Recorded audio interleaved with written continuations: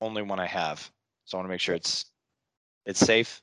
Okay, cool. Okay. So, Alex, welcome. I'm really glad to meet you. We have a mutual friend. He goes by Dan Goldfield. Yes. Yes, he Uh, does. and I call him Danny because I've been with him for since he was much younger. It's funny. So, I've never heard of him as the name of Danny. I've never known him as that name, so that's funny.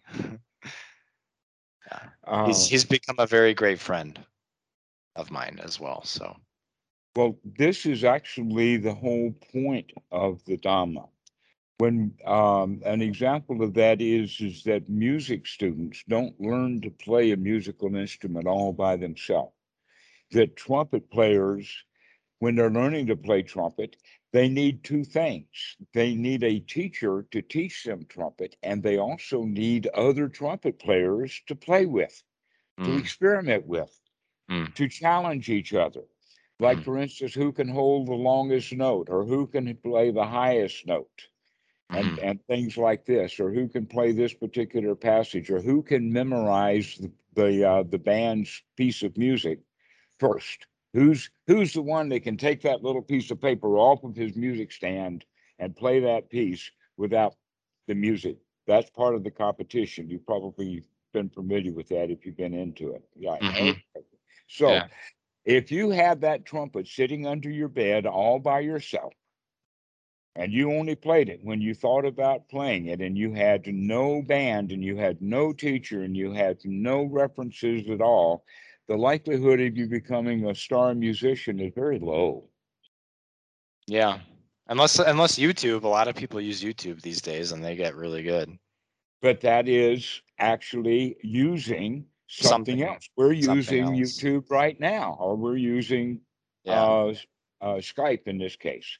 So Yeah. that's the same thing.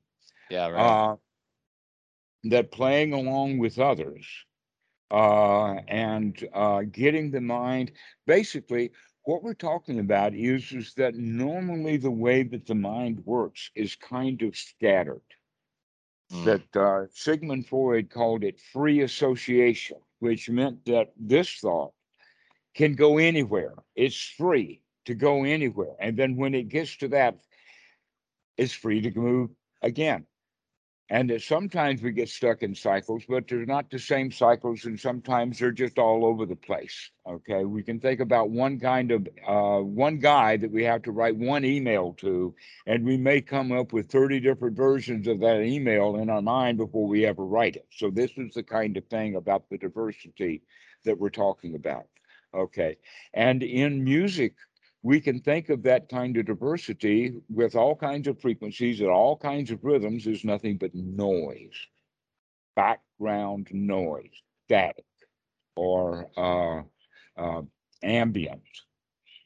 Okay, and so we're kind of caught in a flood, and that flood that we're talking about of just noise from all different directions, inside the mind, outside the mind, the visual, everything like that. Uh, has no pattern to it.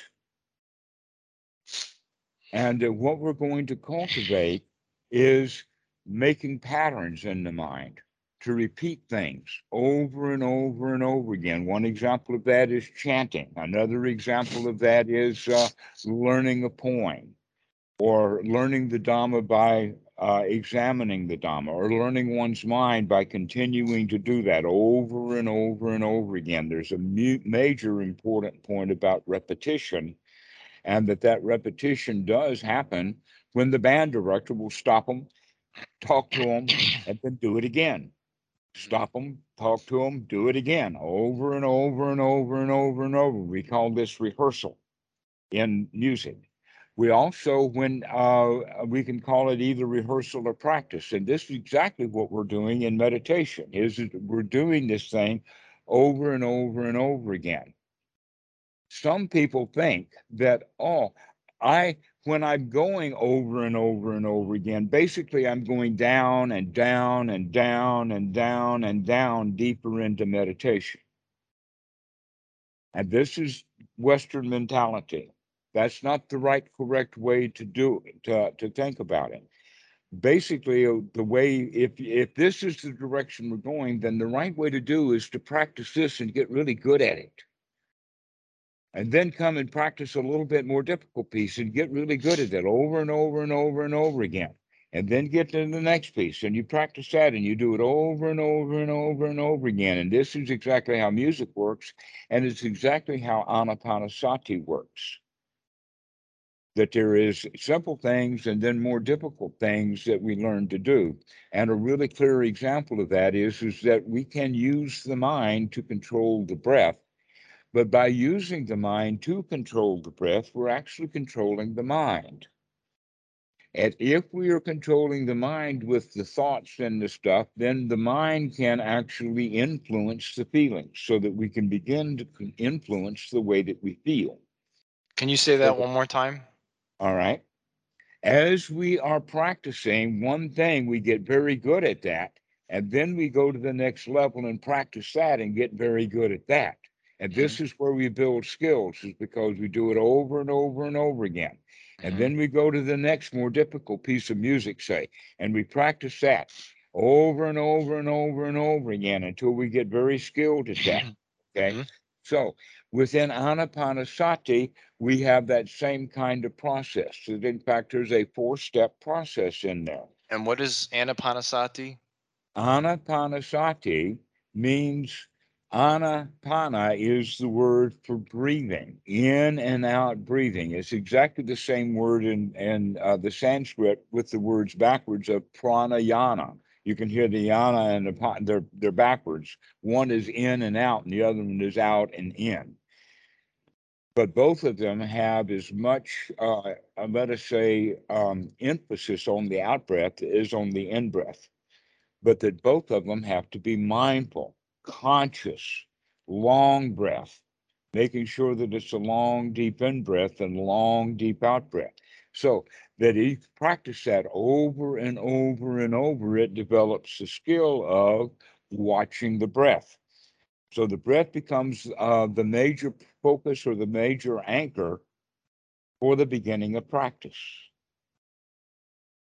as well as in order to do that, we have to keep remembering to do that.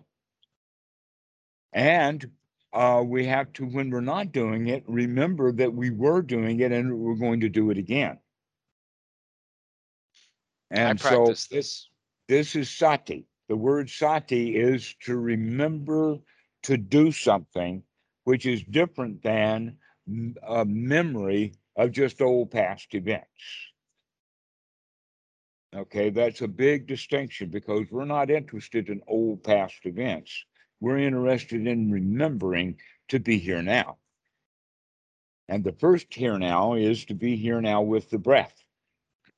The second to be here now is the waking up and inspecting and investigating of what the mind is doing while we're intentionally breathing in and breathing out.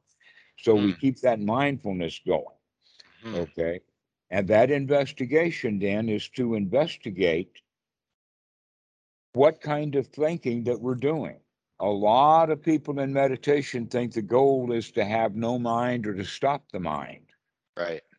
Right. And that in fact, we can see how words like void mind get mistranslated. That basically, let us put it this way: if you have a mind that is void or completely empty and having no thoughts, how are you going to survive? You can't go to the bank because you can't even think about the bank. You can't eat because you can't even think about it. You can't breathe because you're not thinking about breathing. Where is this no mind thing going? Yeah, it seems like a far-fetched fantasy. It is, That's what I've understood, at least. Yeah. and this is part of the reason why there are so many failures at it, and people give up. Yeah. That is, have you ever heard of the Aesop fable of the fox and the grapes? I don't know. That the grapes were just a bit too high for the fox. He couldn't quite reach up. He tried on his hind legs. He could touch the grapes with his paws, but he couldn't grasp them with his mouth. So that means then that our reach extends our grasp. Just because we can reach something, we think we've got it, where in fact, no, we have to get it this way. And Mm. because of that issue with the fox and the grapes, the fox goes away saying the grapes must have been sour because he couldn't reach them. He couldn't grasp, could reach them, but he couldn't grasp them. Yeah, yeah, Okay, so this is the yeah. quality of what we mean the expression of sour grapes. The Mm. sour grapes means that I couldn't get what I want, so I go away disappointed, but I blame the object of my desire for the failure. The grapes must have been sour. Mm-hmm. Yep. Okay. All right. So many people practice meditation that way also, that they're given goal, they give themselves goals from things that they've heard about. They can't attain those goals within let us think for them, a reasonable period of time. And so they give up in frustration. Yeah, hard, impossible, unrealistic standards. Mhm. Well, standard is the problem. Precisely, which we will get into in great depth in the next few days. Okay. All right. So, um, these standards that people set for themselves that they don't reach, then they feel like victims again, but they want to be the victim of the bad meditation. Now, during the process and the moment by moment, when people will wake up to see that the mind has wandered away from the breath, the thing that the teachers will say is, never mind, start again, come back and let's do it again. Dan says it to Oh, me all the time. never mind, start again. That phrase is something that Goenka is famous for. That's what students do, wake up and start again. But most of us wake up only to the point of reaching and not grasping. So there's two forms of sati. One is the reaching, and the other one is the grasping form of sati. To grab the object, to seize the object, to seize the breath, not just to touch it the way that many meditations teach. They say don't control the breath. If you don't control the breath, you're not controlling anything at all. No, you've got to control your breath to come out of that victimhood of being victim of the breath. You've got to boss it around a bit. You've got to take a deep breath and know that this is a deep in breath, and take an out breath, a relaxing, happy out breath, knowing that you're taking a long, deep out breath. So, Hmm. as we do that, we begin to investigate what the mind is doing, because the mind will just wander away anyway. But if we don't have that, like the fox, if the fox was dedicated to getting those grapes, he'd have stayed with the grapes. He would have kept chopping until he got the grapes. But no, he quit. He walked off. The mind does that too. What's the point of watching the breath and the mind walks off into the noise of all over the place? But while we are actually practicing the breathing and watching the breath, we also want to start putting the thoughts in a rhythmic state, having rhythmic thoughts, have rhyming thoughts if you can. But it's the same thing over and over and over again. And this stuff that we're talking about is, we can talk about it in the sense of a mantra, but the Buddha uses the phrase wholesome thought, to have wholesome thoughts. And one of the things that monks do is they learn the Pali so that they can do the chanting, because that chanting of that sutta over and over and over and over again, even long ones are good, to have long passages that you just repeat over and over and over again, because by doing so, that puts the mind into a rhythmic process, just like music does. But in fact, I really enjoy having students who have practiced music in their past, because they've got that kind of skill already started. That skill of repeating the notes. That in fact, in music, you know that everything about music is repetition. In other words, we only have 12 notes. We don't play just any old frequency, that when things are out of tune, we don't like the sound of it. We like, you know what a piano sounds like When a piano for the mid-range has three strings, the very, very bass only has one, and then they go to two, but eventually all the notes have three strings. If those three strings are not in tune with each other, that's what makes the piano sound out of tune. It's not necessarily the A and the G are out of tune with each other, but it's the A itself is out of tune, and you can hear that dissonance in there. So what we're talking about is getting things in tune and using only 12 notes. And then we repeat them over and over and over again. And I've just defined music is taking random noise and putting it into a set of frequencies based upon basically the overtone series. You know all about the overtone. So you have a pedal note, and then you have your bass note, and then you have the half, which is going to be from a C to a G. I just want to say it's been a long time since I practiced the trumpet. However, I am very familiar with what you mean by repetition and the repetition of a skill or repetition of a sequence, practice, any kind of repetition. I think. I mean, I'm in sales, and repetition of that same call, that same process over and over and over Okay. and over again gives you a natural feeling of success because you already have evidence that it works and you do it over, it's reliable. And I mean, when I was on swim team, when I first started, my arms were like burning and it was so hard to swim. But 3 months into being on swim team for the first time on sophomore year, it was night and day. I could do 800 yards and it felt like only swimming a lap because my arms were so used to the endurance. And by that time, it was just natural. It's just like walking down the street. I didn't have to think about it. I didn't have to try it. I didn't have to convince myself to do it. It just was happening because it was so repetitive. There is an old Zen story about a monk who was, well, let us say that in Japan they highly mix martial arts and Buddhism, I remember hearing about that. Yeah. partly because of this repetitive point with archery and whatnot, that you have to keep practicing exactly the movements over and over and over again so they become automatic. And so the Zen archer is not interested in where the arrow goes. That's up to the arrow. His job is to launch it correctly. Mm, Okay. yeah. And so the story is back to the swimming that the master gives this, he wasn't particularly bright and everybody could see that. And so he says, okay, this is what your job is going to do. You have to go get water out of the water trough and put it into this basin. And when that basin gets empty, you go get some more water and you fill it back up. But until that, while you are not filling the basin up because it's already got water in it, your job is to slap the water.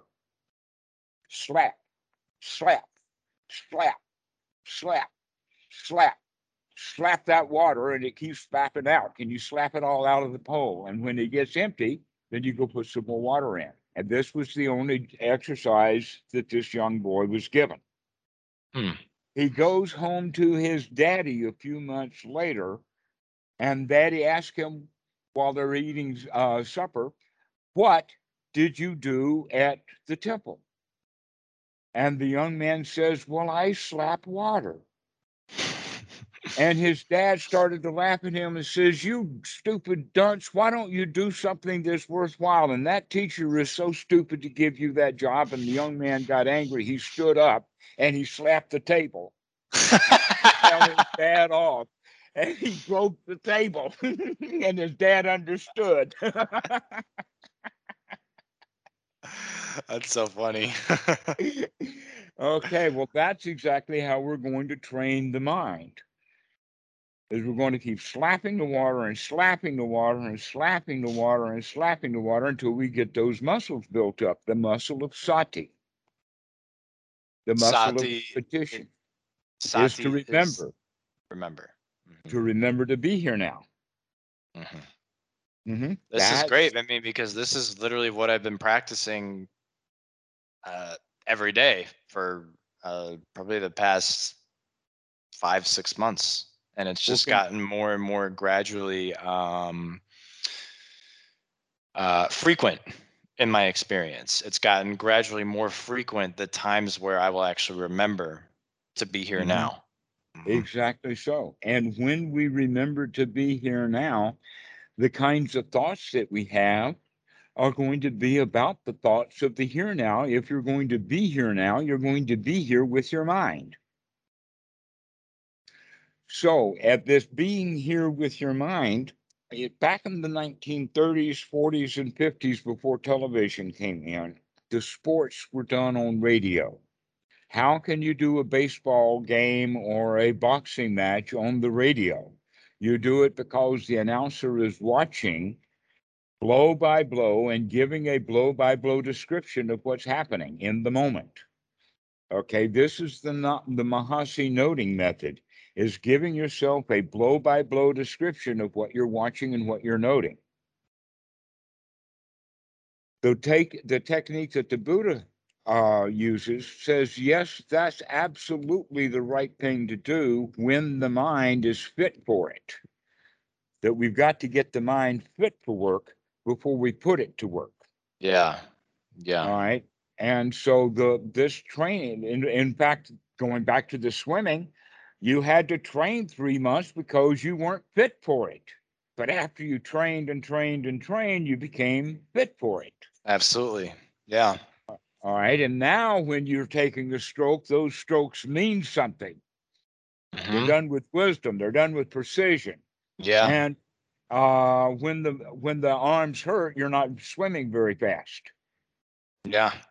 Right. Right. But when you're up to it, you can keep up. You can go. All Yeah. right. So this is actually what we're looking for in the mind then, and that in this regard, having thoughts about what's happening in the present moment are not thoughts of the past, thoughts of undone business, thoughts about old regrets, thoughts about problems that need to be solved. In this present moment, we don't have any problems because we're in the present moment. All problems have to do with past and the future.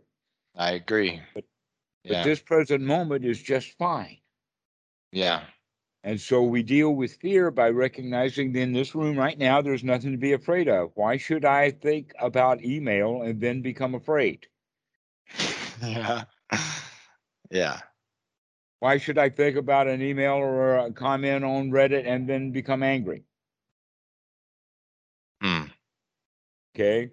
That's the point. Can I ask you Is a question? sure. So,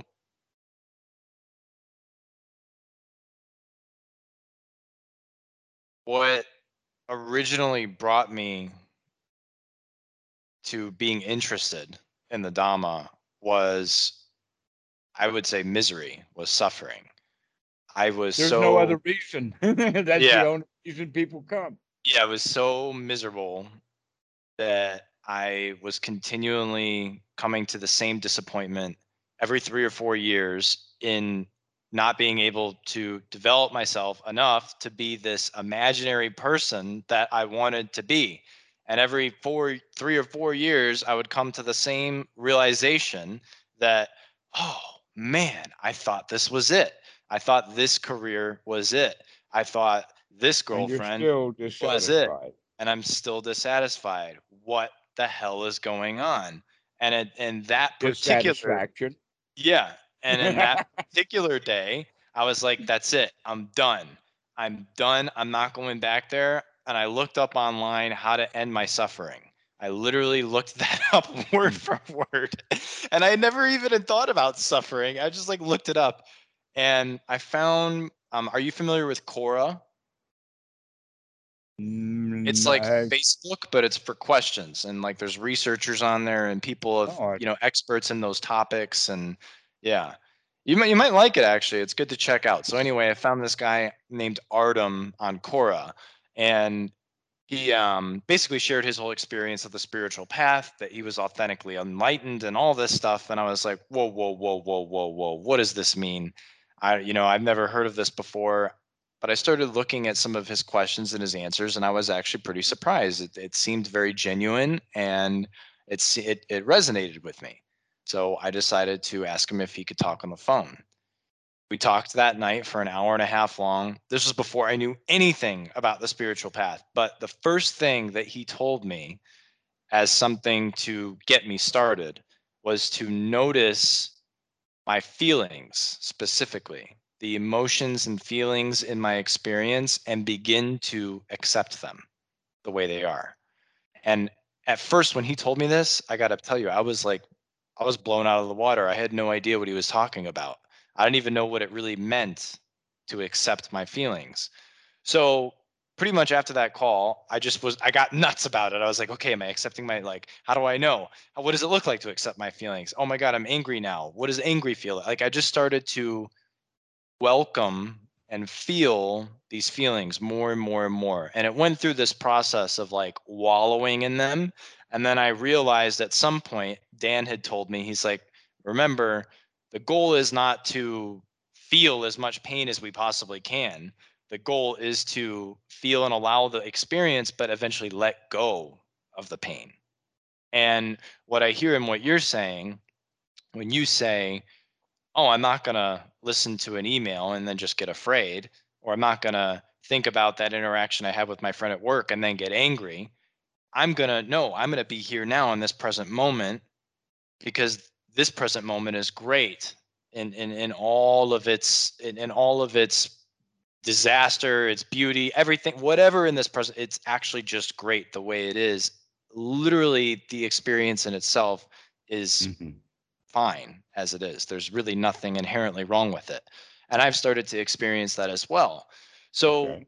what I've started to kind of do is like make bridge the gap from, kind of like being in my feelings to seeing them while they're happening, to seeing them before they happen, and then to seeing That's where we're going to start our practices, th- seeing them before they happen. yeah, and then to seeing before they happen. Like what you said, That's like, that's yeah. too much.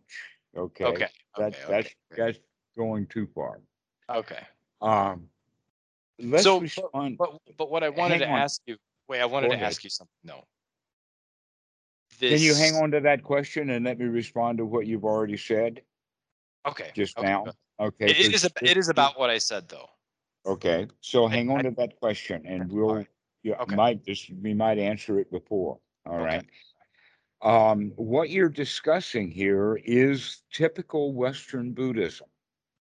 What you're discussing here, accepting your feelings, is the Mahasi method. That's also the noting method. That's not what the Buddha taught. The Buddha taught to inspect the in this particular moment, what thoughts are there that give rise to feelings? That there is a major connection that we need to see. That's actually one of the steps of Anapanasati, and that is to see uh, the conditioners. In other words, the feelings condition the thought conditions the feelings condition the body conditions the body conditions the thoughts. In other words, if somebody is shaking your hand with a too firm handshake, your thoughts immediately go away from hi, how do you do, into oh, my hand hurts. Okay. And then from the thought from, oh, my hand hurts, now we get judgmental. He should not hurt my hand. Okay. So Well, here's the that's a little hard sequence. of an example though, because we're talking about physical pain. So I Right. mean, Well, I let's would go say, back. Okay. Let's go back to the point, though, that I'm just making here. To leave it with that is just the example is that the body conditions our thoughts and the body conditions our feelings. So a strong sensation on the body is going to condition the feelings and the thoughts. what do you mean when you say condition? Well, we'll talk about that. Okay. Okay. Okay. It's not necessarily a cause and effect, but it's a conditioning.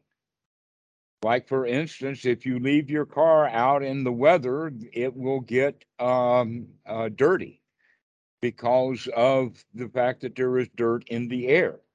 The dirt didn't make the car dirty. It can, or it now the car is dirty. It's a dirty car. The dirt didn't make the car. It just conditioned the car. Because the car was in a certain condition called there's dirt around it. Dirty around it. Exactly. So Right. we call the car dirty, where in fact it's not the car that's dirty. It's the dirt on the car that's dirty.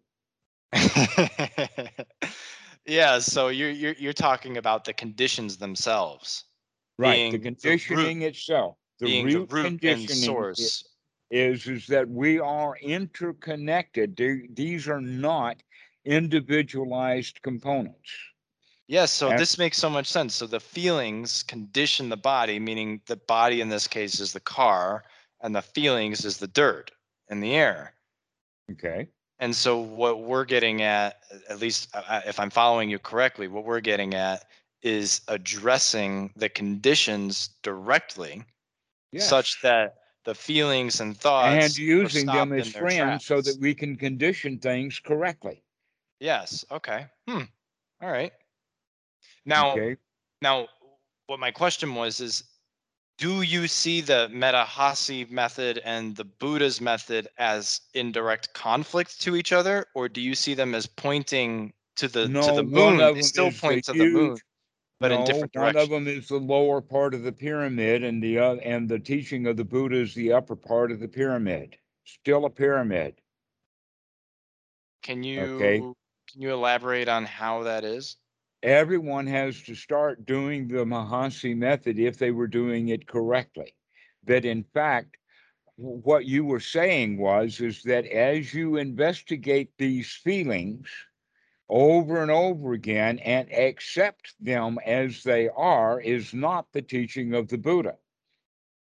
But that's the teaching of the Mahasi method. And what happens is eventually people on their own will then start practicing the Buddha's method because they see the dukkha in those feelings.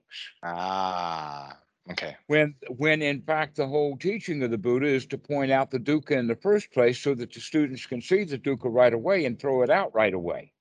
So to your point then, as you told me in the beginning of the call, it's very important to learn this, then Mhm, learn this, then mhm. learn this. So by your logic, it sounds like I'm exactly where I should be.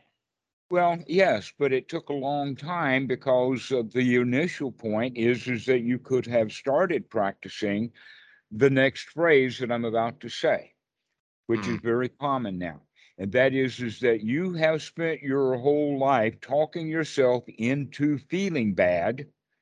And now it's time to talk yourself into feeling good, that the mind can condition the feelings if you practice it over and over and over and over again. That what you have been practicing is accepting bad feelings. Now you're beginning to practice more correctly, which is to not accept those bad feelings, but to look at the source of those bad feelings and change that source so that now you don't have bad feelings, you have good feelings instead. Hmm. But isn't the Okay. whole point to transcend feelings altogether? No, there is no point. Or okay. Well, hold on a Okay. minute. I know language, right? Like Right. we have our understandings, and then there's language, and Just, language can muddle. just, just like originally we were talking about is that if somebody can attain no mind, then Right. no mind, they can't do anything. They will starve to death because they cannot even think about having food. So, Well, I would um, assume that to the your same thing is true about being able to feel hunger. so to your point, okay, Dan, he'll often tell me, he says, in his experience, he sees Danness or feelings or thoughts as nothing, no more or less significant than the weather. That's exactly correct. Okay.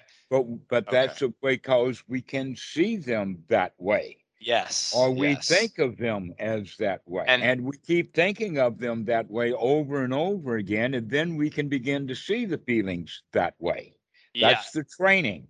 yeah, and it is starting to show up that way to me as well. All right. So let's continue with this. I know that you want to get everything figured out before you do it, but maybe we need to collect a few pieces of the jigsaw puzzle without even finding the place that they go into yet.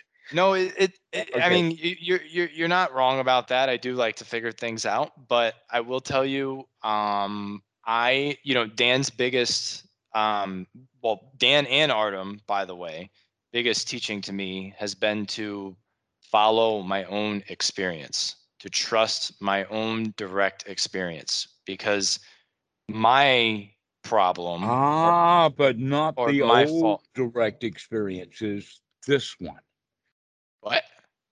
not old direct experiences, but this one. But yeah, The no, one this you're one. in this Yeah, moment. Yeah, yeah, this yeah. one, the This here one now right now. experience. Okay. Yes, and Okay. I for a long time haven't been following my own experience. I'll rely on teachings, I'll rely on other students, I'll let people kind of take whatever insight I've had or experience or a relief even that I've had on the path and make and use their confirmation bias or their experiences or their teachings to invalidate my experience or to even confirm the validity of my experience. Right. So you're comparing the experiences then on standards rather than just having the experience without all of the standards. Okay. Exactly. So let's go back to the train of thought about the original point about accepting feelings. Okay. Accepting the feelings is part of the process. That in fact, one of the ways that I look at it is making friends with our dark side. The Simon and Garfunkel song, Hello Darkness, My Old Friend. I've come to talk with you again. Now, when I was a teenager, I thought of that song in the sense of going into the room and turning the lights off and closing the door. But that's not what we're talking about.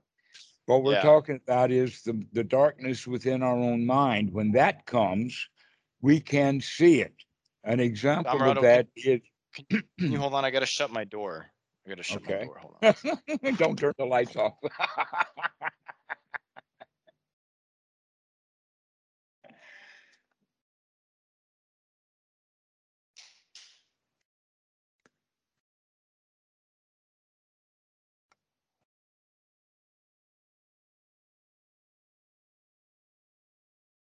Okay. Okay. Hi. All right. So, hello, darkness, my old friend. We can look at it from the situation that most people do not want to see their mistakes. They do not want to see their dark side because their dark side does not match up to their standards. And so accepting Wait, one's feelings has a quality to it. you're saying we don't want to see our own dark Yeah, side? each person doesn't want to see their own dark sides because we don't match up to our own standards. Okay, Mm, we want to hide our wrongdoing. Bank right. robbers don't do things out in public. They want to hide. They do not want to be seen. You do not want to be seen in public doing really stupid things that you would think would be stupid, and you do them anyway.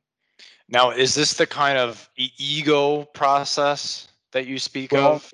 let's not even look at that. Let's Okay. look at the fact that that's a truism, that it's the case. Yeah. Okay. Okay. And what that does then is that it prevents us from being able to learn from our mistakes Yeah, because we absolutely. don't want to look at them. We want to deny them. We don't want to get caught because we don't want to see that thieving is wrong. We want to continue to thieve. That in the Christian church of the Catholics, they have a confessional where the idea is that the child comes in and tells what they've done wrong and does do penance or do something like that, but then they have permission to go and sin again because they can come back and get forgiveness again. And so we want to continue to do the wrong things, and that's why we don't want to get caught at doing it. Because if we have to make a public declaration that I'm not going to do that anymore, then that means that we can't do it anymore. We Well, have to and stop doing it. how I understand that is, in other words, is if we were to look at these wrongdoings or look at these ways in which we make ourselves suffer or hurt others, we would be facing a great pain in a way. We'd be facing the pain of seeing our own ignorance. Yes, exactly. And that's one's right effort is to go ahead, but we don't have to see it as pain. Right, right, And when we don't have to see it as pain, then we can see it as a teacher and a friend. right. Hello, darkness, my old friend, because that's where I learn how to what is right and what is wrong is because I'm actually looking at what I'm doing is wrong. All right. So Okay. this is actually the core of Anapanasati in the moment, because the way that we're talking about it and the phrasing that I'm using indicates it's kind of some big action that happened then, and now we have to suffer the consequences at a later time. And so we want to not have to suffer those consequences. So we tell a lie to ourselves or to other people. Hmm. So this takes the time frame. But the way that to actually look at it is not in that time frame, but in the thought that we're having in this particular half a second or tenth of a second is going to affect the way that I feel for the rest of the second. This is how we mean by that phrase is that we have literally been talking ourselves into feeling bad our whole lives based upon fear, and that it is now time to start accepting your feelings, which means to talk to them in a pleasant way. This is what the Buddha now, and I'm introducing the concept that this is one of the major problems of Buddhism in the West is missing this one point. And that is the Buddha says is that to remove unwholesome thoughts and to replace them with wholesome thoughts. That is one's right effort. Be sure to understand that because the sequence goes like this is sati to wake up and then to look at what's going on, looking at the breath, looking at the mind, looking at the contents. What thought am I having right now? If I'm looking at the thought that I'm having right now, it might in fact be a very pleasant thought. Wow, everything is really great right now. Or it may be a thought that will lead that is based upon the past, based upon the future, based upon ignorance, based upon restlessness, based upon doubt, based upon all the various possible hindrances. This particular thought is unwholesome. And that what we need to do is to remove that unwholesome thought and replace it in the next thought moment, in the next mind moment, with a wholesome thought. Mm. This is the repetition also over and over and over and over again is to remember to gladden the mind, to remember to replace the thought in the mind that keeps us in the feeling systems that we have become accustomed to, and gladden the mind and be happy with our darkness. Because if we're happy with our darkness and convince ourselves of it and see that in fact there is no darkness, because right now the thought is of joy and happiness and satisfaction and safety and comfort and security and satisfaction and those kinds of words, and everything is okay and everything is fine, then we begin to feel like that we can literally talk ourselves into feeling good by talking to ourselves about what's happening in the here now that's real and correct. This is really what's going on right now as I'm just sitting here with nothing to do and no place to go and everything is okay. Those computers in that other room don't need me right now. And I can be happy in this present moment. Okay, and so this is what we want to set some time aside for to practice this one note over and over and over again, and so that trumpet player in your mind can play that note.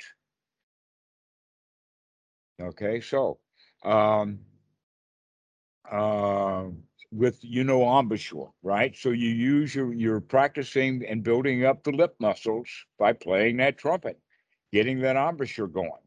Okay, that's why the question is what do the jaw muscles of the trumpet player look like? Does he play the trumpet like this, or does he play the trumpet like this? All right, the one who's doing this doesn't play too long because his jaw's hurt. But if you tighten it up like this and tighten those jaw muscles and continue to tighten those jaw muscles, will get really strong.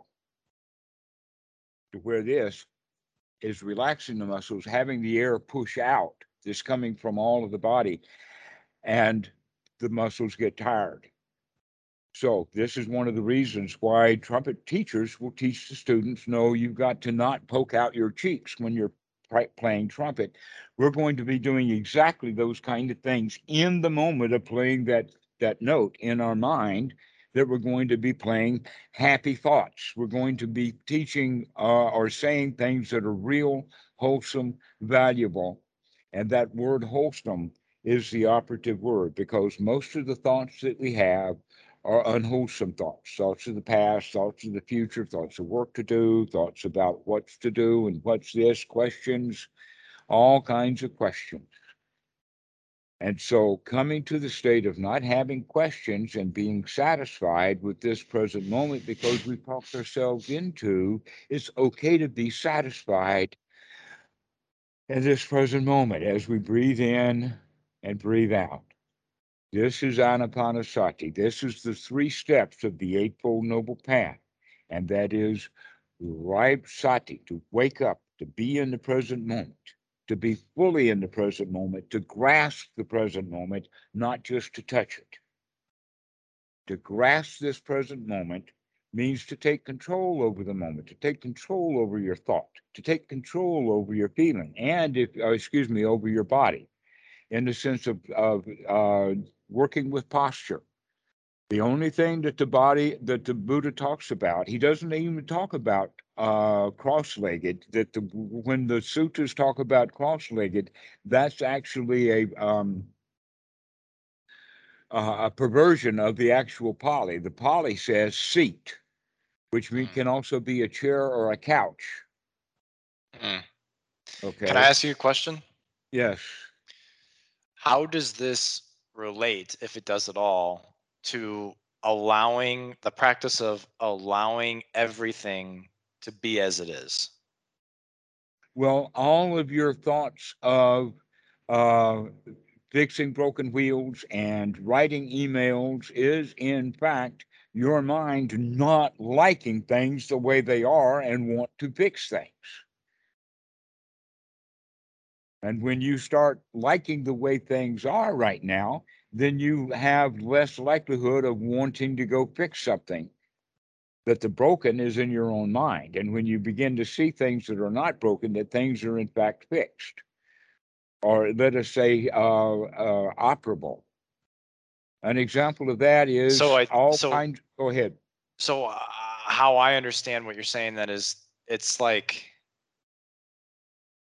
this practice of noticing unwholesome thoughts and then remembering to notice, right? That's anapanasati, to remember, and then replacing those unwholesome thoughts with wholesome thoughts is the practice of conditioning your mind to allow everything to be as it is, because it's difficult to allow everything to be as it is when your mind is in a condition by default, a default condition that doesn't allow everything to be Right. the way that it is. So what you're Exactly. So saying is you're that's like, why it's so hard. That practice is yeah, so hard because get you're it. starting with broken tools.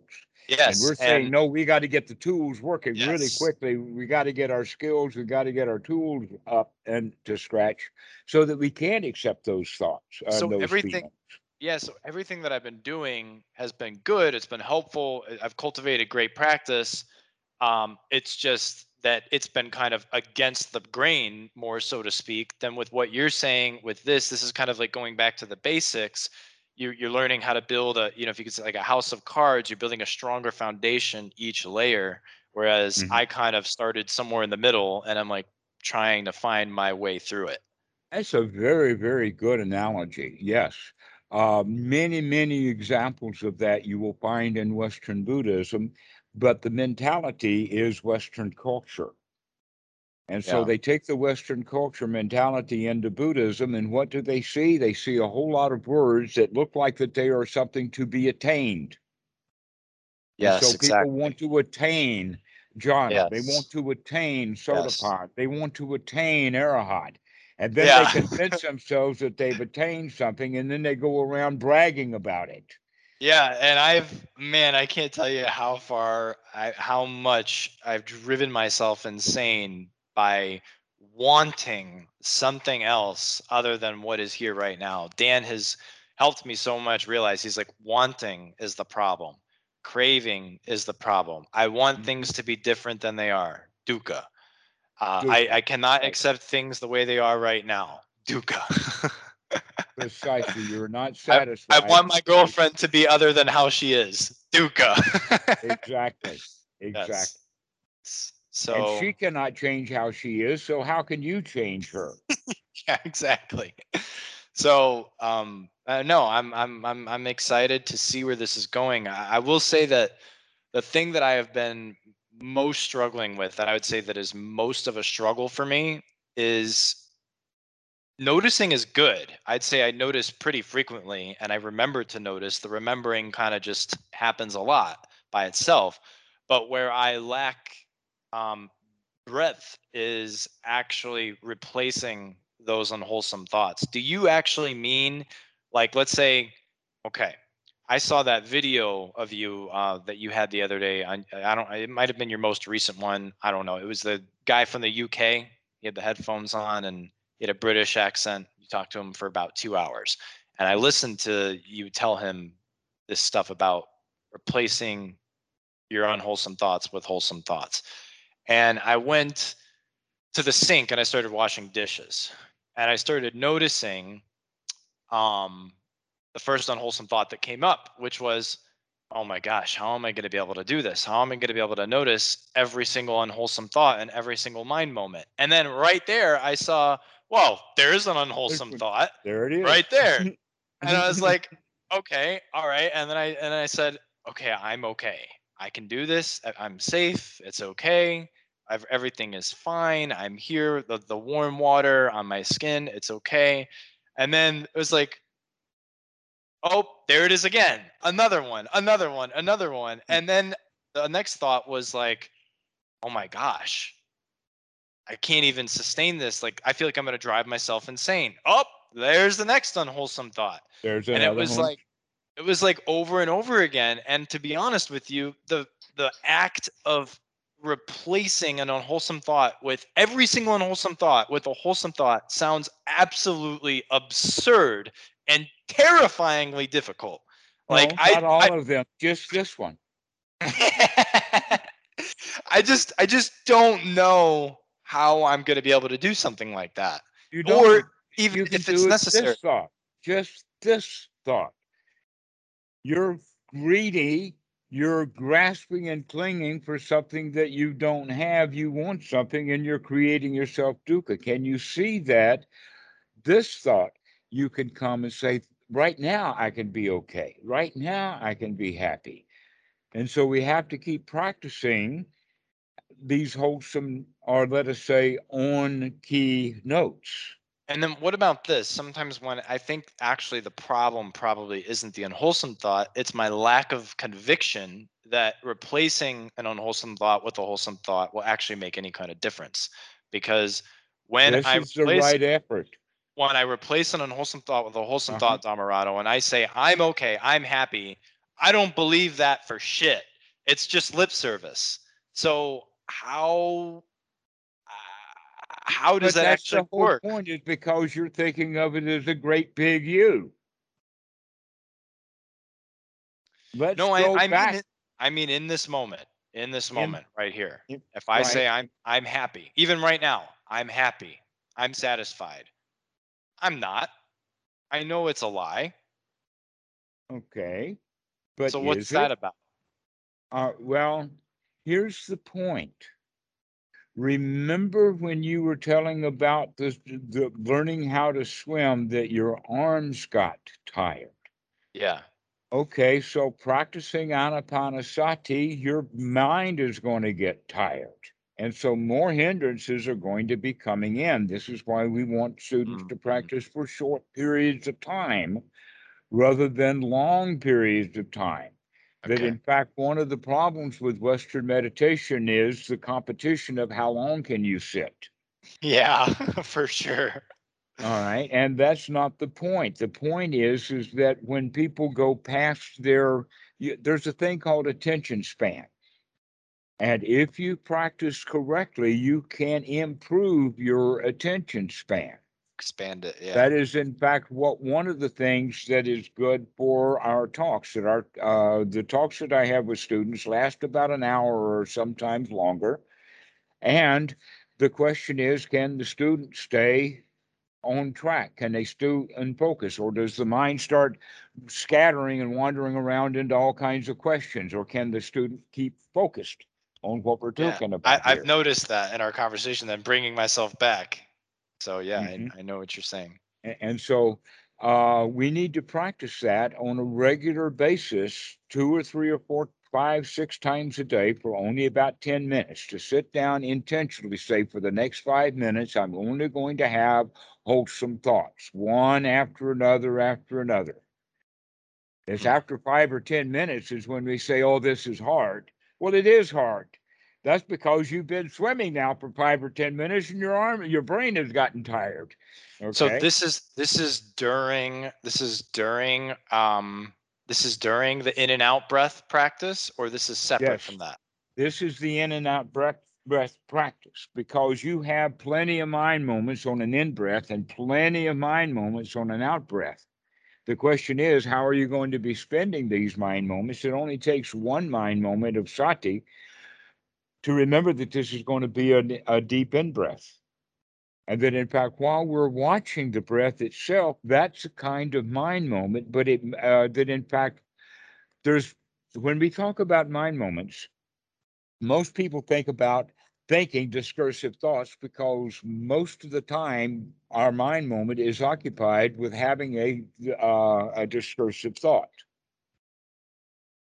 But there are other kinds of thoughts. For instance, if you are thinking nonstop one after another, and your arm gets caught in the fire, or your arm gets a great big insect, or maybe a snake biting it, but you're only thinking the thoughts about your grandmother and how much you hated her, that's not going to happen. No, you're going to remove mind moments from the thoughts about your granny into your arm. In fact, you may stop thinking about your granny altogether and start paying attention to your arm, but the paying attention to the arm is not thinking about it.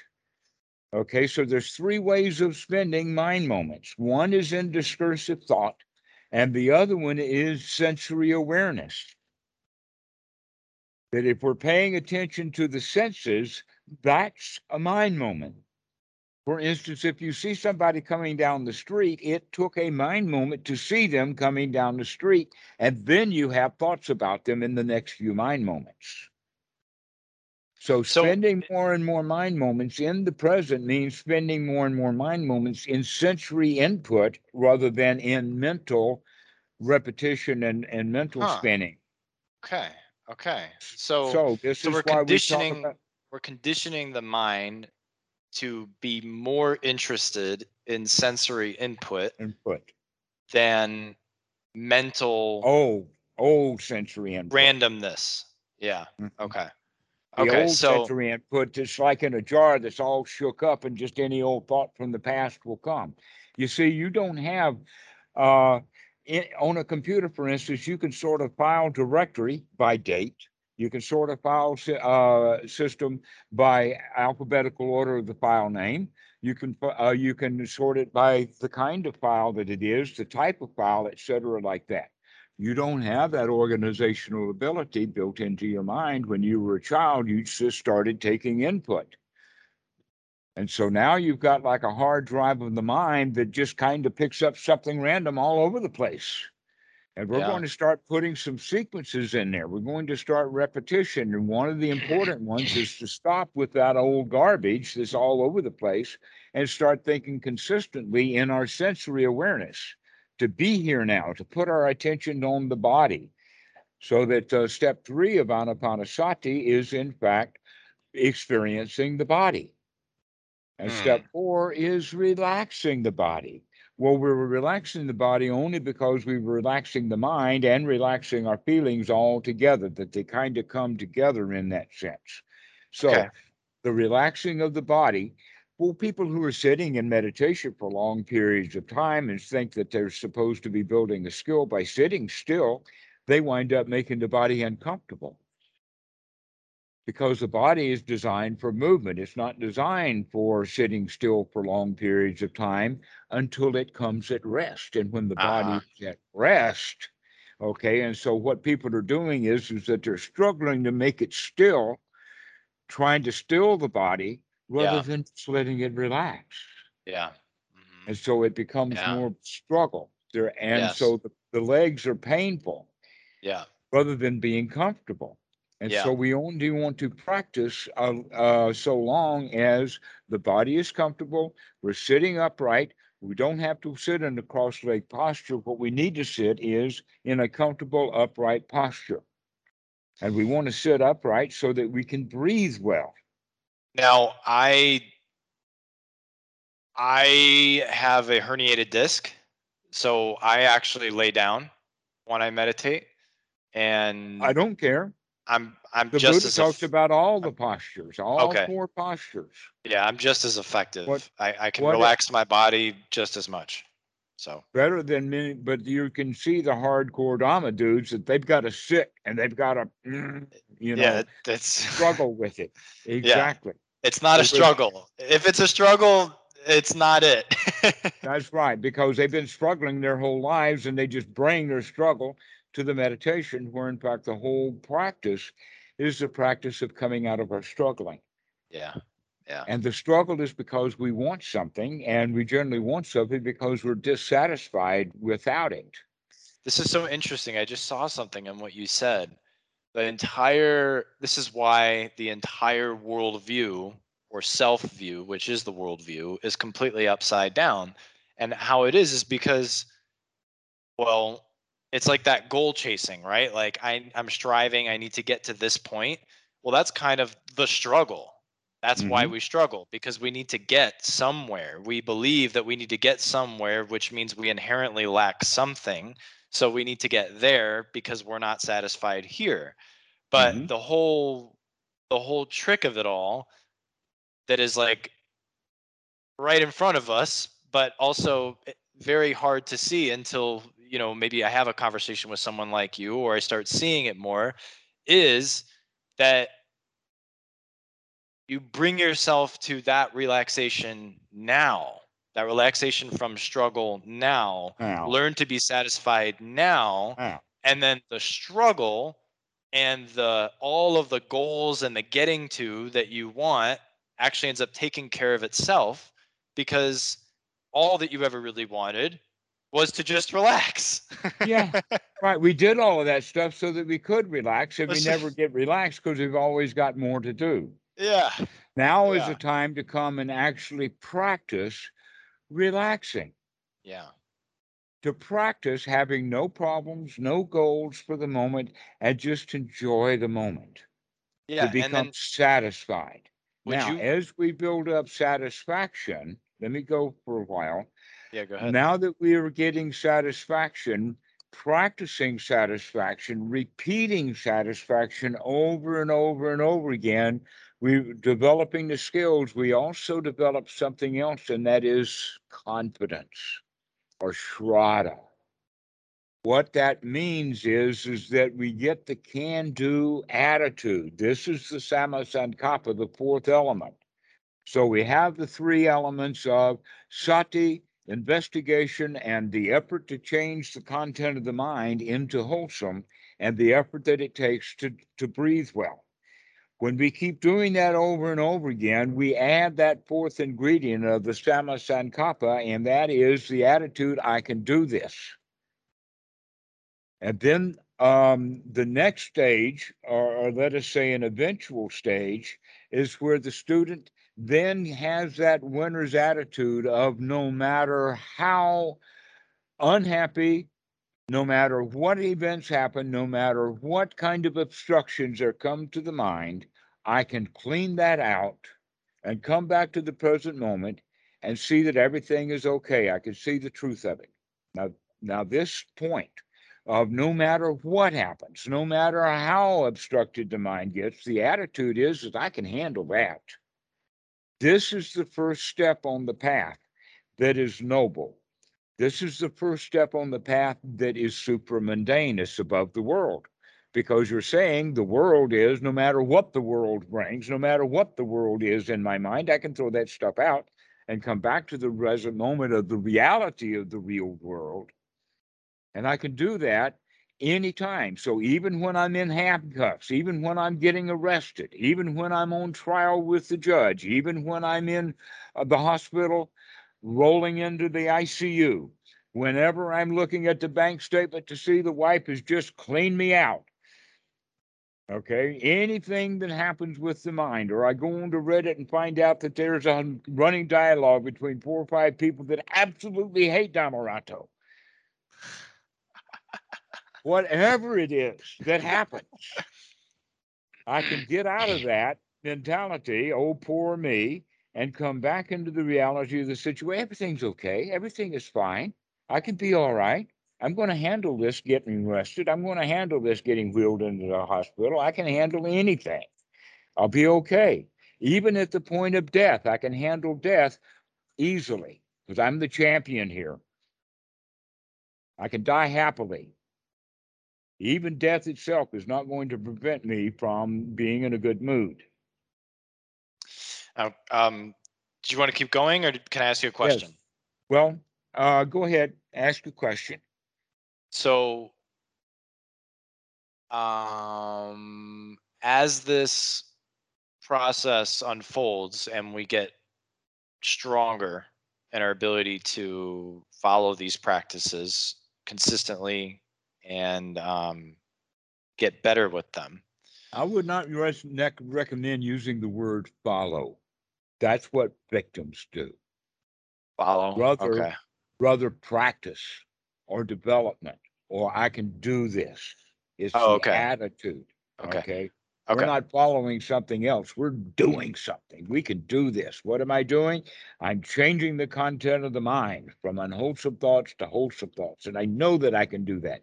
Even when I'm driving down the road and the red and blue lights start flashing in the interior of the car, and I hear the siren go off.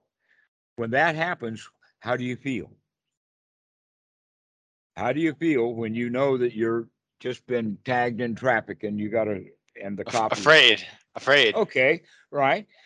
Is it a good idea to behave with the cop as if you were afraid? How would a criminal behave with a cop? He's going to be afraid. So if you show fear to a cop, he's going to assume that you're doing something wrong. If you start acting fearful and start acting jerky, he's going to put his hand on his gun. And if you do something really stupid, he's going to shoot you because he's afraid too. Why is the cop afraid? Because you're afraid and he picked up on your fear. But if you can, hi, officer, I'm glad to see you guys out on duty tonight. I've heard so many good things about your department, and I think that it's really marvelous that you guys are doing such a fine job here. What can I do for you, officer? I haven't been doing anything wrong, so I assume that you need my assistance. How can I help you? That's ridiculous. No, it's not ridiculous. It's the way to make friends with the cop. You make No. friends with everybody, No, I got it. I got it. Okay. So, but you have to have mindfulness and you have to have that attitude that you can handle this poor, stupid cop. You can manipulate him. You can twist him around your finger. You've got this wired. okay. Okay. All right. All right. I got two questions now after that example. Okay. So the But you first, understand that you're beginning to get what I'm talking about, that you can handle anything. That's the yes. Sama and Kappa. Yes. Is you're the lion now. This is what Danny has had to go through. Okay, so the first question is, as we get stronger in these practices, as we learn them better, right? And they become more familiar with us, we become more familiar with them. Do you yourself, Damarado, do you still practice this, or was there a point at which, Every moment wait, that hold I on. can remember. Or is there a point ever where you could just let go? You could just let go from practices. Like, you can just be in life. You don't have to change It this. depends You don't have upon to your change that. definition of that. The letting go is, in fact, the if your strong habit. The letting go for the beginning swimmer is to give into the arm burn, and his letting go is to stop swimming or float. Okay, but the champion, he's going to go and continue on. Never mind, I'm going to let go of that arm pain. I'm going to make this thing. I can do Yep. this. I'm with you. I'm with you. I'm with you. Here's what I don't want to do. Okay. What I don't want to do is end up adopting a practice that I'm going to have to think about every waking moment for the rest of my life, because that is There you are tiring in the as well. future again. You don't have to do that. You only have to think about things now when you remember to think about things now. You're setting standards for yourself. And because it looks like a pretty high mountain just to climb, I'd rather not. No, Rather than no, look, no. oh, I can do this next step. I can do Yeah, one more step. And no, no, no. one, that's the It's only thing, is just it's one more step. no, Think about it like that. I understand. Just this moment. I understand what you're saying is, don't think of it like a mountain ahead of you, and think of it like you're just going to have this one and this one and this one. I understand what you're saying. What I'm saying is something different, though. So Okay. please, if you could try to understand this, it would help a lot, because it All really is right. kind of pressing for me. What I'm talking about is, okay. Are you familiar with Okay, you familiar with the idea of positive thinking? Yes, affirmations. I talk about affirmations a lot Okay. in the Now, sense that affirmations are students like the young girl standing in the front of a mirror on her way to school saying, I'm the most beautiful girl in town. I'm the one who everybody loves. I'm the star of the show. I'm the beauty queen. I'm the homecoming queen, that kind of stuff. She can stand in front of the mirror and give herself those positive affirmations while she don't believe it. This is what a lot of people do incorrectly. No, what we're yes. looking at is the real. In Yes. reality, the reality is that there are no alligators on the floor in front of you. Okay. The Okay. reality is that you do not have any tarantulas crawling on your keyboard or on your leg. The reality is that right now you actually are safe. And the only reason that you would feel unsafe is because of something that you're thinking that's not here. But that self preservation mechanism was a mechanism to keep us safe in this present moment. Back in the times when we had to be really quick on our feet or get eaten, that was where the self preservation instinct came from. But it always has to do with the now. What the humans have done is that they have given a clock. They've actually given a clock to this stuff rather than seeing it as in this present moment. So, if we have fear in this present moment, why? Because we've talked ourselves into that fear, where the reality is there's nothing to fear. Okay. So, And the girl standing in front of the mirror saying that she's fearless doesn't work because she does have that fear. Rather than convincing herself that, wait a minute, it doesn't matter what the kids say at school today, I'm okay. I'll survive the day, and I can really survive right now. That's the point. We don't have to even think about surviving all day. We just have to think about, can I survive this particular insult? mm, Because it's just an insult. It's not actually a weapon. They're not going to kill me. All right. Now, I know this is future talking, right? Okay. But Well, I now want to, that you know that. I want to, but I want to ask, but I want to ask you about it. Where, what is your um, understanding of the separate self?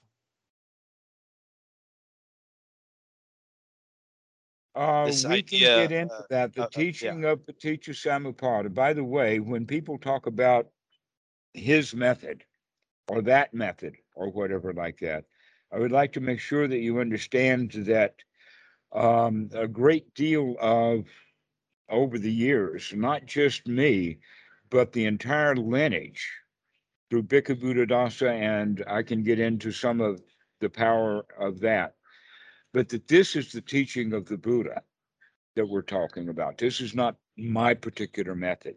yeah, This yeah. is No, the I teaching of the Buddha, and that yes, it's all documented quite well in the suttas that people would practice the stuff that's in the suttas rather than practicing their confirmation biases. yes. Dan told me. Dan's told me that.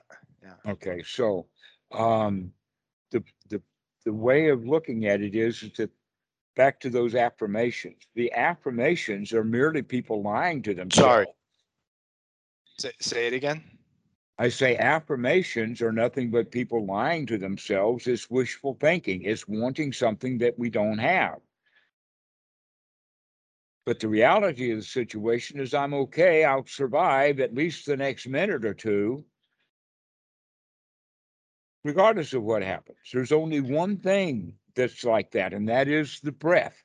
That every one of us has a death sentence, and we have only 2 minutes to live. You will die in 2 minutes, but you can get a reprieve with the next breath. So begin to think of your breathing as life giving, life sustaining. You need this breath, and that's all you need to stay alive this moment. This breath So at this moment is all we need. And you keep thinking about off into the future, and that's why you keep suffering rather than just this moment, this breath is okay right now. yes, yes. That's Okay, wait. Okay, but can you address my question? which is what? What is your understanding of the separate self?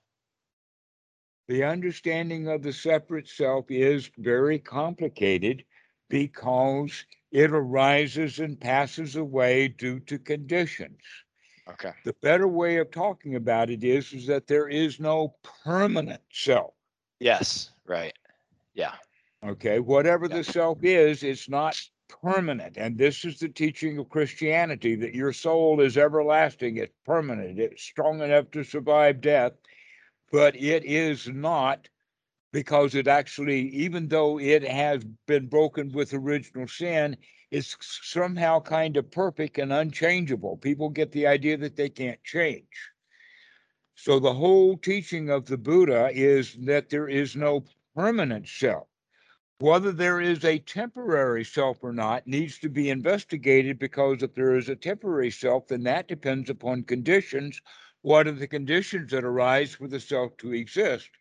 Because that's what the whole teaching of the Buddha is about. That when the Okay. self arises, when the self preservation instinct is in gear, that means that you're not satisfied, that's Yes. dukkha itself, being Okay. afraid.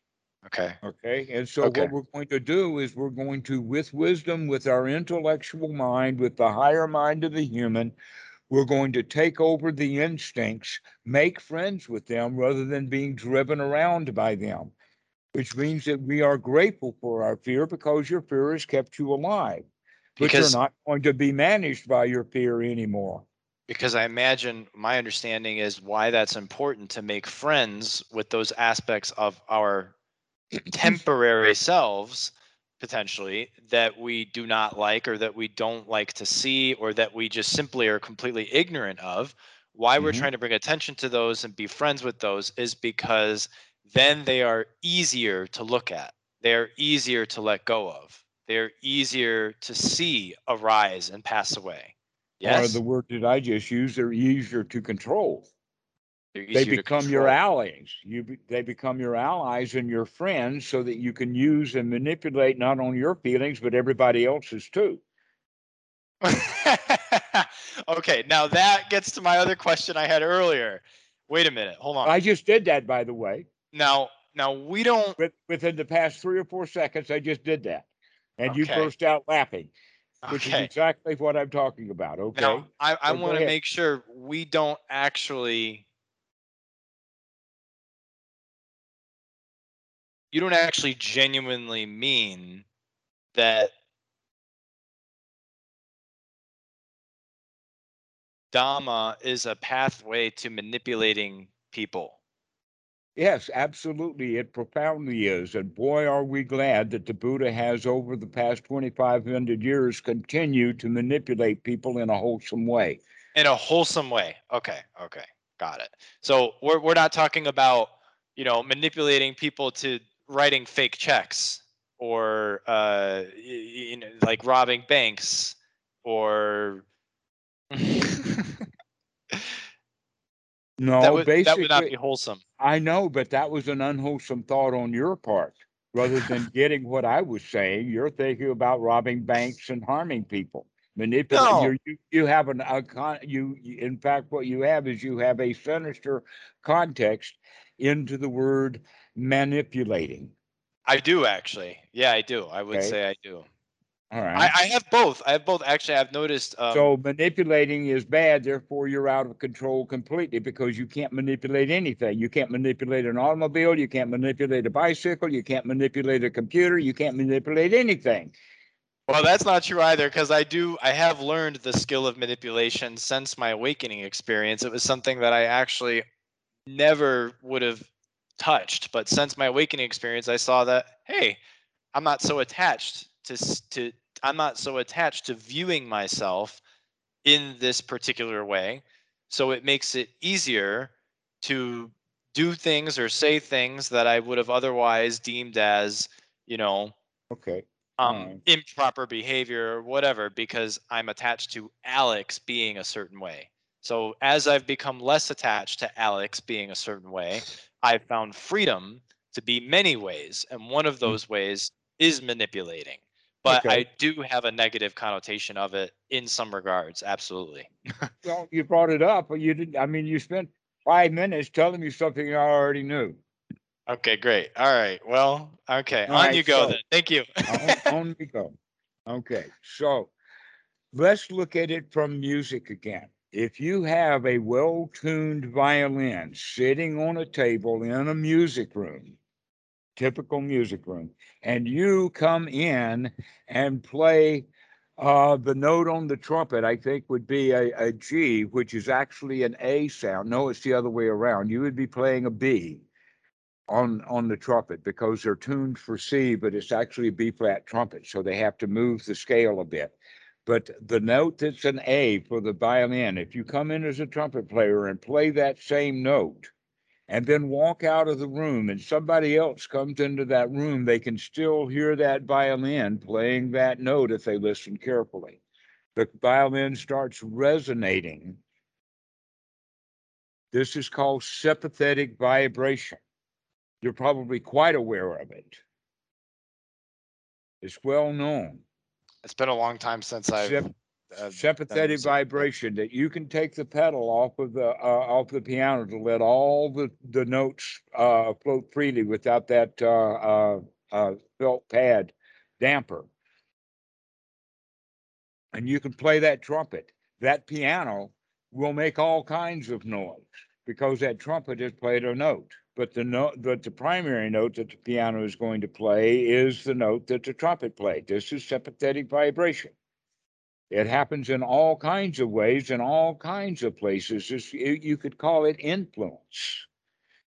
You hmm, could call it serendipity, hmm. but it's also just sympathetic vibrations of sound. Now, we do that with emotions all the time, and those emotions are based upon instincts. And the primary instinct that is the conveyor of this sympathetic vibration within the humans is the nesting instinct. of going along to get along. If you're going to be a member of this group, you've got to abide by the group's rules. And right now, the group is playing the note A, and it's your job to play the note A. Okay? Which means now, on a practical level, someone who is angry wants other people in the room to be angry with him. Mm-hmm. The alcoholic wants other people to drink with him. Mm-hmm. The one who is having a miserable time, misery loves company. Mm-hmm. Okay, you get where I'm coming from? We manipulate each other all the time. The Yes. angry guy is manipulating people to feel angry. Yeah. The pity party wants participants, more the merrier. The more people I can make miserable, the more people I can convince that my anger, my frustration, my confirmation bias is correct. And the more people I can get to agree with me, the better I feel. That's a nesting instinct in operation. Well, if that's the case with all those unwholesome sympathetic vibrations, why don't we practice wholesome sympathetic vibrations? So you practice not just giving yourself joy and happiness and satisfaction and security, but you give that as a gift to others. This is actually the Pali word for this is mudita. It's part of the four Brahma Viharas, or the four ways of dealing with people nobly. Is that you manipulate them into feeling good. You tell them jokes. You cheer them up. You make friends with them. Well, here's the thing about somebody who is angry. He wants somebody else to be angry. So if he's angry at the bank, he wants everybody to be angry at that bank. But if he is angry at you, then he wants you to be angry back at him. Mm-hmm. Okay. Mm-hmm. But it's always the angry person wants other people to be angry. And he doesn't like it when people tell him to calm down, because he wants to get them agitated too, to prove that his agitation and his anxiety and his fear and his anger are somehow justified by the what the bank did. Yeah. Okay, so that's manipulation. Okay. 100%. Start practicing manipulating so that you can manipulate yourself and manipulate other people into feeling good and happy and comfortable and satisfied and content and Mm, successful, mm, mm, which is exactly what I'm doing with you. That's my job, is to teach you that you can, in fact, get a big kick out of calling me. mm-hmm. Mm-hmm. But that's my job, is to share joy, to share that spark. The spark of the Dhamma is to get you to start thinking, oh, I can do wholesome thoughts. I can do them. Not, I have not given you a job. Every thought that you have from now on, you've got to do this, is not the teaching. It's this thought, the one you remember right now. When do you do this? Whenever you remember. But the first thing that students normally do is, as soon as they do remember, they remember also that they did forget. And now they start beating themselves up because they didn't have some standard met that you should do it all the time, rather And than giving themselves congratulations. At least now I can do it.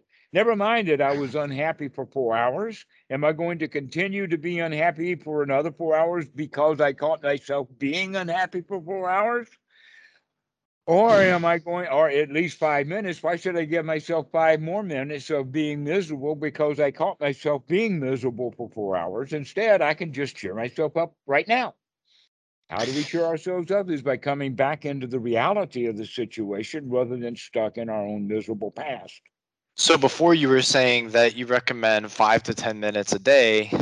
Oh, sorry. No, 5 or 10 minutes a session, 6 times a day. 5 to 10 minutes a session, 6 times a day. Okay. So what you're saying, That seems this to give people great that's benefit. good. This whole practice that we're talking about here, okay? This whole practice that we're talking about here, I want to make sure I'm correct. You're saying to practice this in sessions 5 to 6 times a day, not randomly or idly throughout the day, not like when I'm in calls at work or when I'm, in the shower or when I'm cooking food. Only I'm not in making the that distinction. You're not making that distinction. Okay. No, I am not.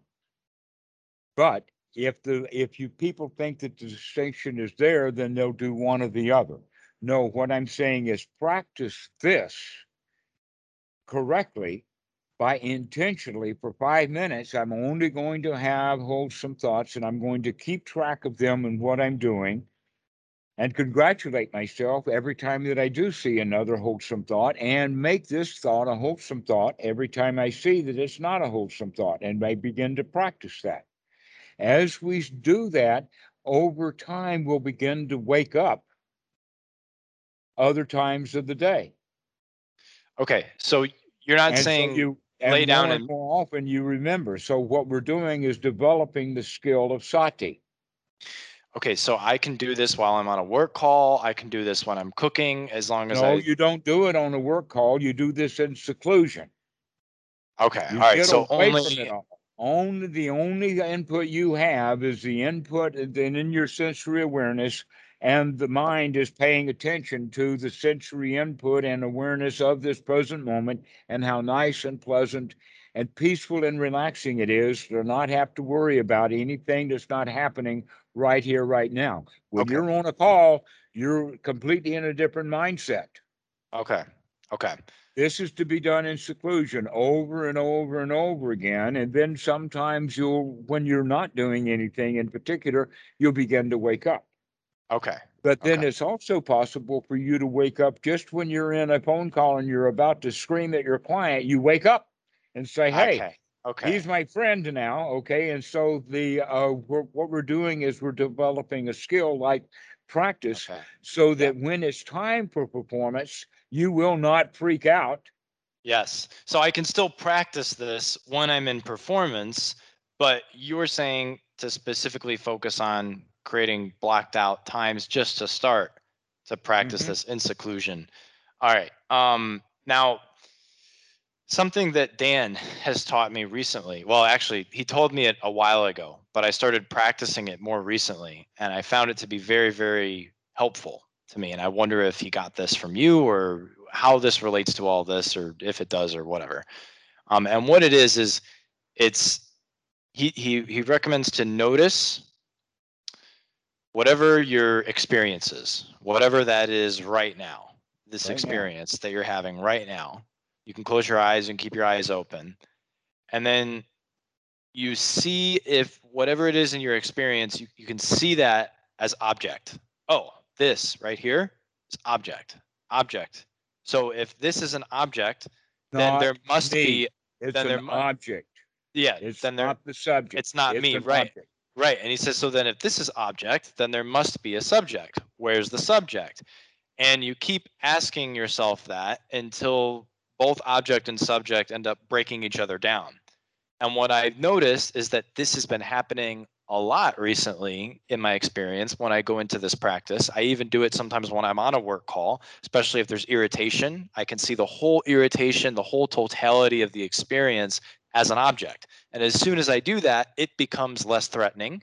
It becomes less of a Precisely. problem. And it's You are just not it. what it This is. is the way Yeah. that I describe it often. You can possibly see these on videos, and that is that let us say the round and round it goes, the frustration. And then I cling to it. I'm the frustration. Yes. Okay. The Yes. fact is that the wake up is to wake up to see that, oh, I am not the frustration. Aha, Yes. I can see the Yes. frustration now as an object, and I am Yes. not that frustration. Most people Yes. don't see that. They say and they will say in part of our language, I am frustrated, I am angry, Yes. I'm ticked Yes. off, Right. I'm upset. No, Right. upsetness is there, but it's not you that's upset. Right. The Right. frustration is there, but it's not you that's frustrated, that Right. you're just merely the observer observing the frustration. Right. And that is what I've started to experience in my own experience. I've been starting to get at least if not 100% disidentification, distance for sure. A lot Hmm. of distance Aha, from I that am object not that I've been that. considering as me. Yeah. Hmm. And tonight, I wanted to just tell you tonight what happened when I did this is it went deeper and deeper and deeper and deeper until there was so much relaxation. I was so Right? relaxed to the point where it was almost kind of Don't don't don't cling to that. No, I didn't. I Don't didn't. cling to that I was because so just say, and never mind, start again. Don't I expect anything. Just yeah, enjoy this present moment and exactly. wait till you do this present moment rather than Exactly. clinging to a past present But moment. exactly, but I want to tell you what happened because it already happened. What happened was I got up, I got up and I was so physically disoriented. I felt like I didn't know like nothing was holding me up, nothing was holding me down, things didn't look far, things didn't look near. It felt weird to eat food. I went to kiss my girlfriend and it felt Why like bother? it, it felt like it was me kissing me. Like it was my whole like it was very very odd. Is that Well, that's something? because you haven't seen that perspective before, but that's the reality of the situation is that we are not separate. It's the self-preservation instinct, that fear mechanism that's been keeping us alive. We have been confused about it. That keeping us alive doesn't mean that it keeps us separate. And yet that's the mentality that we have. Oh, that I am separate from all of that stuff, rather than no, that's me. So But that's this me at a very, experience, very much higher level, not in the sense of attachment, but in the sense yes, of just the reality of the yes, situation yes. that everything is interconnected, So this which makes experience the was, me not important. I'm no the individual yes, is not important because there's yes, so much of it all over the place. So this is yes, yes. And I found I didn't even know what the hell to say. I didn't know what to say to anyone. I didn't have anything to say. I was that's right. There's staring. nothing to say. Just be with it. And I was just staring, Damarado. I was just staring at trees for no reason. I was just staring at things, and it was like it was complete in itself. Perhaps a better word would be gazing. Gazing, I don't know, man. It was trippy, but Okay. Gazing is something that happens when we're in a good state, and staring is happens when we want something. I We didn't want focus in on. anything. Well, that's the whole point that I'm making is to be careful with the language. Okay. Okay, Gazing is the word that we use when is like that. Staring is what, like across the room, if you stare at a girl that you like very much and you think she's quite beautiful, that staring she's going to pick up on. yeah. That it So gives us a sensation and she'll look to see who it is that's staring at us. That happens so often. yes, so hey, so this practice that I've been doing, this subject object practice, how does this how do you suggest I go about this with layering this into the practice that you're suggesting? I mean, I've already been doing samatha, the Don't the pleasure breath and everything and breathing in, but I haven't been doing 5 to 6 times a day. So I'm going to start doing that. But I've just been able to what I've been doing Well, is do I've been that without expecting any next steps, yes, but rather get good at doing that. And doing then we what? can put those skills together, spending 5 minutes 6 times a day in wholesome thought. Okay. Okay, so you're I don't want to go away from the subject object work because it's helped me so much. I feel like it really has been great and I've been effective with it. Meaning, I'll be able to lay down. I do a Well, couple of recognize that those thoughts are just an object and that you can manipulate and change those objects so that you can stop talking yourself into feeling bad and start talking yourself into feeling good. And you spend 5 minutes doing that. How do you talk yourself into feeling good? Is by talking to yourself about what's happening right now. okay. But And we begin to experiment and play with the body. We look at the breathing. We look at the hair on the back of our neck, and all kinds of things just with the body. Of getting very familiar with the body with the intention of getting it to relax. but are you So suggesting to take a break from the subject object work right now? no, No. see the body as just an object that's to be investigated. Okay. And the That feelings and everything. So are just objects to okay. be Okay. investigated. Okay. But how does it hmm. So this is what I've been doing. Maybe this is maybe Well, I've you been don't have doing to justify what you've been doing. no, no, Just no, not try to doing this. no, no, not to justify. I'm trying to see how this relates to how this how I'm going to actually practice. So when I practice right now, I lay down, and typically what I'll do is I will Well, you enjoy. don't have to lay down right now. You're not laying down. So what this chair you're sitting in is okay for 5 minutes. Right, but usually I lay down because it's better for my back. Well, unless you're working at home. I am working at home. Yeah. Okay. So So anyway, I'll lay down. taking walks is good also. Yeah. Yeah. Practicing walking meditation would be practicing watching the body while it's walking, being in the here now. So what I'll do is I'll lay down, I'll breathe in, I enjoy this breath, breathe out, I enjoy that breath, and it That's the gets, starting. And then yeah, you do and it that goes, again. and And it then you goes, do that again. yes, And and then you do again, that again. And you yes, and do it again, again. and again, Okay. and again, and again. And then And you'll then, forget. yep, and then I'll do it again. And then And at then you'll some remember point, and then come back and start again. and Exactly. and then at some point my mind feels relaxed enough where I can just do the subject object practice. You don't have to do Is a that subject object practice. Just be in the here now with the subjects and the objects, that you're trying to make something more than what really is needed. What you need to concentrate on is making the body an object, making your feelings an object, making your thoughts an object, so that we can get into the point. Basically, what we're looking for is to be able to apply the mind and sustain the mind. This subject and object is that's a Western concept. You can use it or not, but it's not necessary. What's really necessary is for you to actually change the content of the mind, to stop going with the habits of the mind, to continue to remember to come back to the here now, okay? Okay. because the here now is now objective. It's not me anymore, not Okay. the little me of the ego, but it's the Okay. big me of the universal reality, the Dhammakai. We can call it God. You are God. So is everything else. So what is an example of a wholesome thought? Wow, isn't that nice? I don't have to think about her right now. Wow, isn't it great that I don't have to do anything right now? Wow, I can just sit and relax right now. No place to go and nothing to do.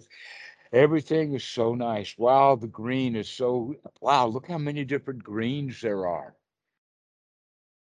Okay, As I so do it that, just being in the present moment, relaxed with no duties, no place to go, nothing to do for the next 5 minutes.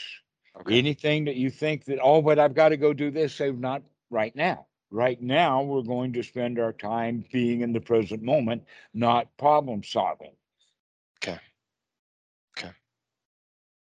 Okay. So everything is objective. What objects are you paying attention to? You're paying attention to the body. You're paying attention to your feelings. You're paying attention to, and I use the word paying attention quite literally in the sense of that's one's right effort. We have to pay attention. Okay. Just like the young swimmer's arms get tired, we want to practice this only for a short period of time so to remain successful. When the mind gets tired, it's going to revert back to the instinctual way of doing things. And so if you're sitting there practicing too long, after a while, the mind gets really, really dull. And when it gets dull enough that they have weird experiences, and they call that a meditation insight or a meditation experience, where in fact just the mind is just dull and tired. They've been working too hard at it.